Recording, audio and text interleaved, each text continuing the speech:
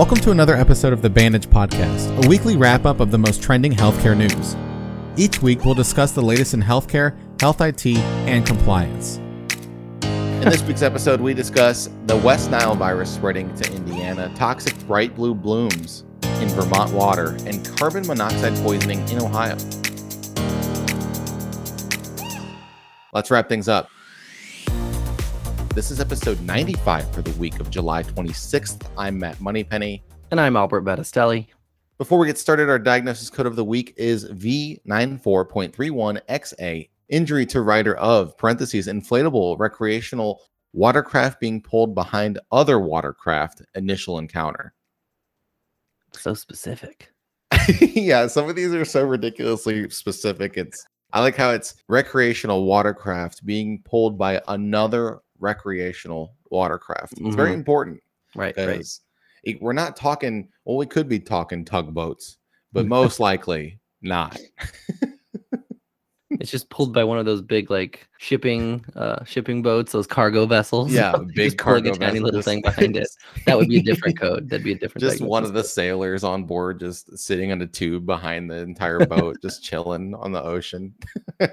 And then he gets hurt, and then that's when he ends up with this diagnosis code. Albert, nothing to joke about. Okay. I'm sorry. You're right. Anyways, let's get right into the news. First up, we have West Nile virus detected in Indiana. The West Nile virus has been detected for the first time this year in Indiana. One mosquito sample collected in Vigo County tested positive for the virus, and health officials expect to see more West Nile virus activity as the mosquito season progresses. People are being advised to avoid being outdoors when mosquitoes are active, especially late afternoon, early morning, and at night. EPA-registered insect repellent can be applied to clothes and exposed skin to help ward away mosquitoes. It is also recommended to cover exposed skin by wearing a hat, long sleeves, and long pants in locations where mosquitoes are especially active. So this is a continuation from the California West Nile virus case that we discussed last week. Mosquitoes are bad. Yeah. I mean, as we saw last week and this week, seems like they're moving eastward anyway, at least the cases that we're seeing. And yeah, just like the smoke, just like the wildfire smoke. Everything's moving they're east. Like traveling with it. Maybe they're just could be hiding in it. It's like they're hiding in the clouds, the ash. It's like a gang of marauders coming in a cloud of smoke down. Gang of marauders. It's very Mad Max-esque. That's what it is. Yeah. So, I mean, what are you gonna do about mosquitoes? I don't know about you, but they love me. I was actually hearing a story from one of our partners who was in the office and visited us this week, and he was stationed at Korea at some point in his life. I don't know necessarily the time period, but he was saying that he loved kimchi, and he was also saying that, the Korean soldiers, before they went out like into the jungles or anything like that, or swamplands or anything where mosquitoes would be active, they would eat a ton of kimchi because, it's very stinky.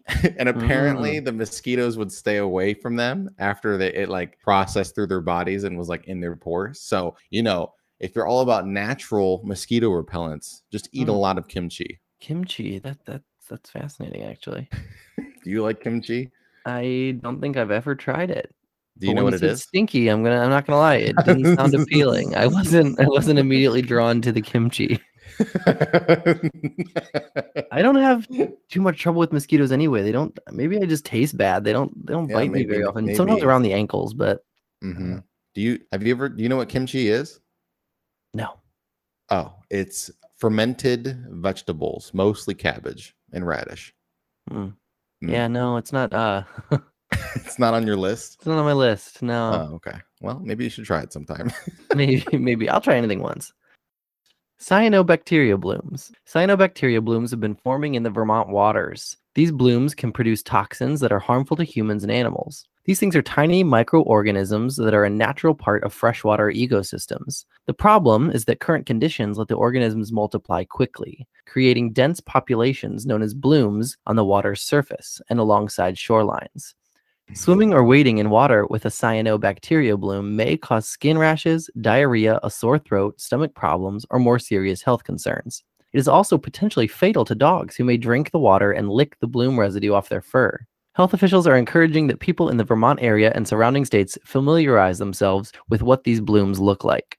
Yeah, so cyanobacteria has been in the news all week this week, especially, I mean, Vermont, I didn't know about, so this is new to me, but there's a red tide going on in Florida right now in Miami, and it's killing like millions of pounds of fish every day, which is kind of crazy. And, thinking about stinky, right? We just mentioned stinky cabbage. Now we got stinky fish. So yeah, don't swim in these waters. I didn't know that Vermont had this, so that's interesting. Yeah, no, I always think of Vermont as just being trees. I don't know why. I think of it as like honestly, I don't even know forested woodlands. I don't know. Yeah, me too. I don't know what is even in Vermont. It's such a tiny little state. It's like I guess skiing's big over there. Yeah, maybe I think of cabins. Like if I close my eyes and picture Vermont, it's like pine trees and cabins. But that could just be some like crazy thing in my mind. I don't know. Sort of fever dream. Right. Yeah. No, I think that's pretty accurate. But yeah, don't go swimming in these waters, guys. Unless you want diarrhea or rashes. But definitely don't let your dogs do it either, because that's bad news bears for sure. I wonder what it is in the cyanobacteria that causes that. The color cyan is in it, so it's heavily toxic. It's just like that's how printers get their toner. They get it straight from cyanobacteria. Oh, great. So, CMYK, the first is C. Cyano, Y is yellow for Yelanobacteria. It's a lesser known bacteria. This is a lot. This is why you don't eat the cyan crayon either when you're a kid. You can eat the other ones, but the cyan, you just have to avoid that. Well known. It's well known. That is the one toxic marker in the non-toxic markers. Yeah, nothing to joke about. You're right. Next up, carbon monoxide in Ohio. In Toledo, Ohio, 3 people passed away and 2 others are in critical condition after being exposed to carbon monoxide last week.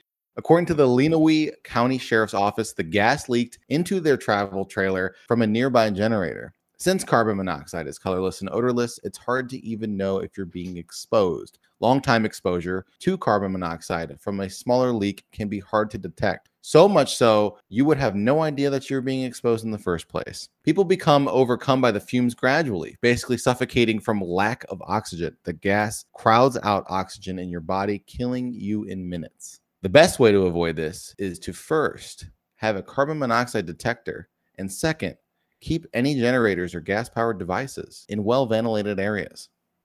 Yeah, this is like a nightmare, man. Carbon monoxide, it's like that silent killer. Yeah, it's literally silent but deadly in gas form. Yes, it is.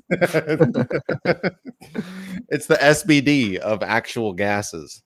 Yeah, for real. I think most people are familiar with what carbon monoxide is.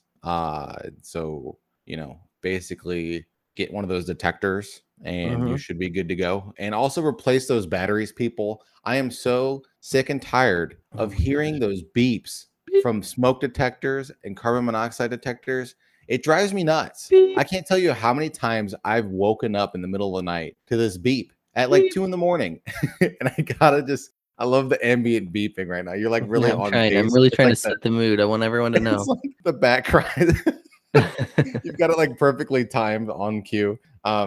But yeah, and then you got to wake up in the middle of the night. You got to walk around and figure out where it's at. And it just echoes throughout your house. You have no idea. And the timing is like you walk past it and you're like, is it going to go off again? And then you walk past it again and it goes off. And you're like, what the heck? So because it's always the middle of the night. Yeah, it sucks. Always. It can never. The batteries never run out like during the daytime. Right. They wait until like 1, 2 a.m. So that you have to be like out of bed to do it. Yeah, right. It can't just be a convenient time. I would invest in a smoke detector or a carbon monoxide detector that tells you the battery life on it, so that way you can prepare yourself for the beep. Yeah, or that like connects to your phone or something, so that your phone will give you a notification like, "Hey, the carbon monoxide detector is running low." The world's most expensive carbon monoxide detector. I would definitely buy it. I don't care. Sure. It's worth it for without the beep. And with that, let's go into our next segment. BREACH, Breach Patrol. It's a breach! All of the latest cybersecurity breaches. Welcome to Breach Patrol, where we talk about the latest breaches all across the world. Take it away, Albert. All right. Mac users are warned to delete very malicious hidden files. Mac users were warned that a very malicious malware was found stealing credentials, logging keystrokes, and recording screenshots. Check Point has issued its warning since Macs are thought to be fairly safe from such threats. Typical Mac malware is not that serious, but this is very different. The malware includes harvesting credentials from various web browsers, collecting screenshots, monitoring and logging keystrokes, and downloading and executing files according to the orders received from Command and Control (CNC) servers. So CNC, not CNC. Wow, interesting. Yeah, CNC. We're not talking CNC machines where you like cut things. We're talking command and control servers, people. This is a big delineation. Mm-hmm. So it was an ampersand there, not an ampersand. CNC. Yes, exactly.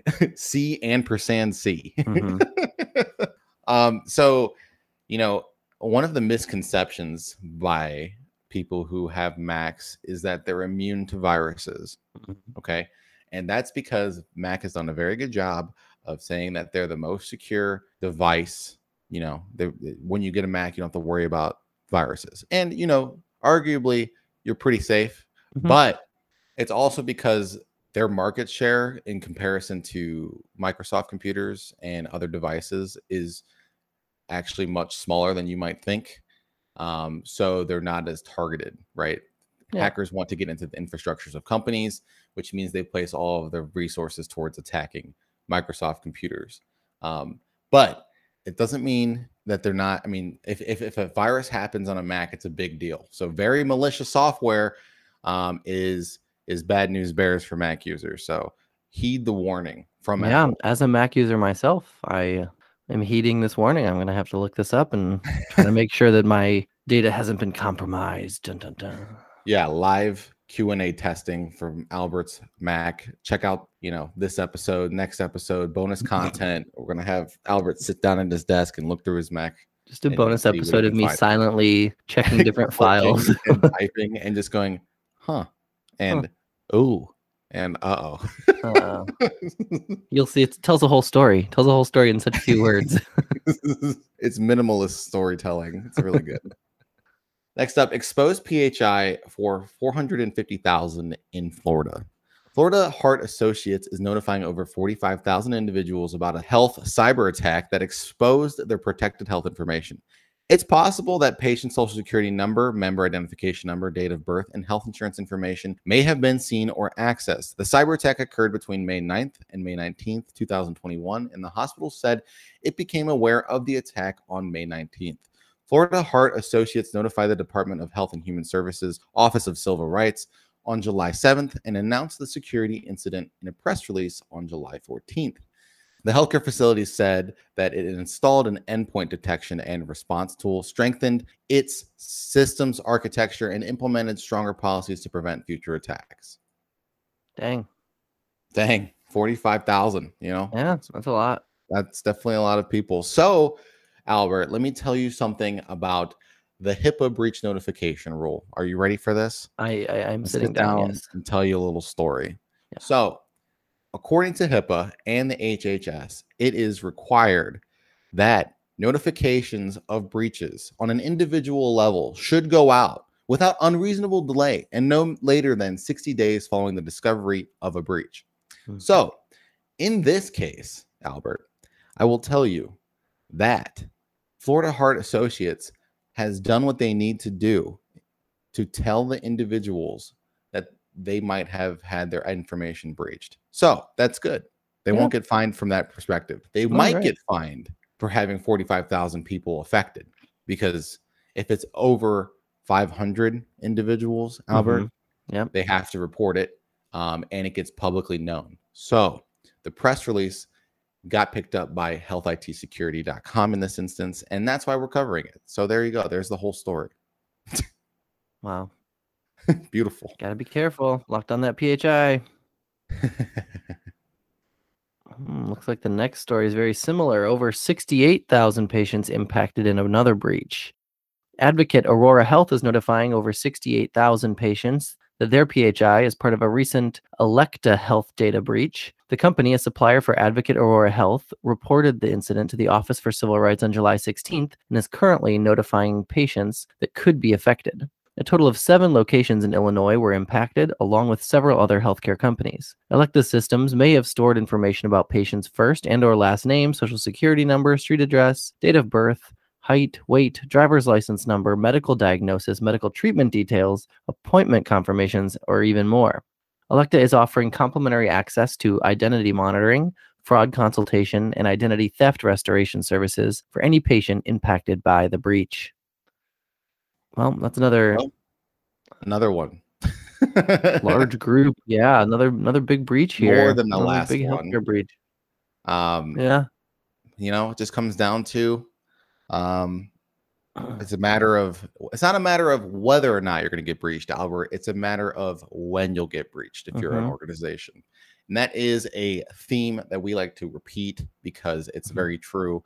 And we constantly prove that, especially with this section. And that's kind of why this section of the podcast exists, is because on an organizational level, you need to make sure that you have the safeguards in place and the cybersecurity in place to protect your patient's data or your client's data. And then on the individual level, you need to make sure that you're taking your own precautions in place, which means don't use the same password for the same stuff. Obviously, in this instance and in the instance before, if you lose your PHI, there's really nothing you can do about it to safeguard it because healthcare organizations are the ones who are supposed to safeguard it. And it's not like you can change the password to your PHI file. So that's unfortunate. But, learn from companies, learn from other individuals and what they're doing, and then you'll be good to go. Right. And if you anticipate that people are going to be trying to do this all the time and take and breach and take your PHI, then you can put some things into place to help at least minimize it. At least have things in place where you can be ready for it.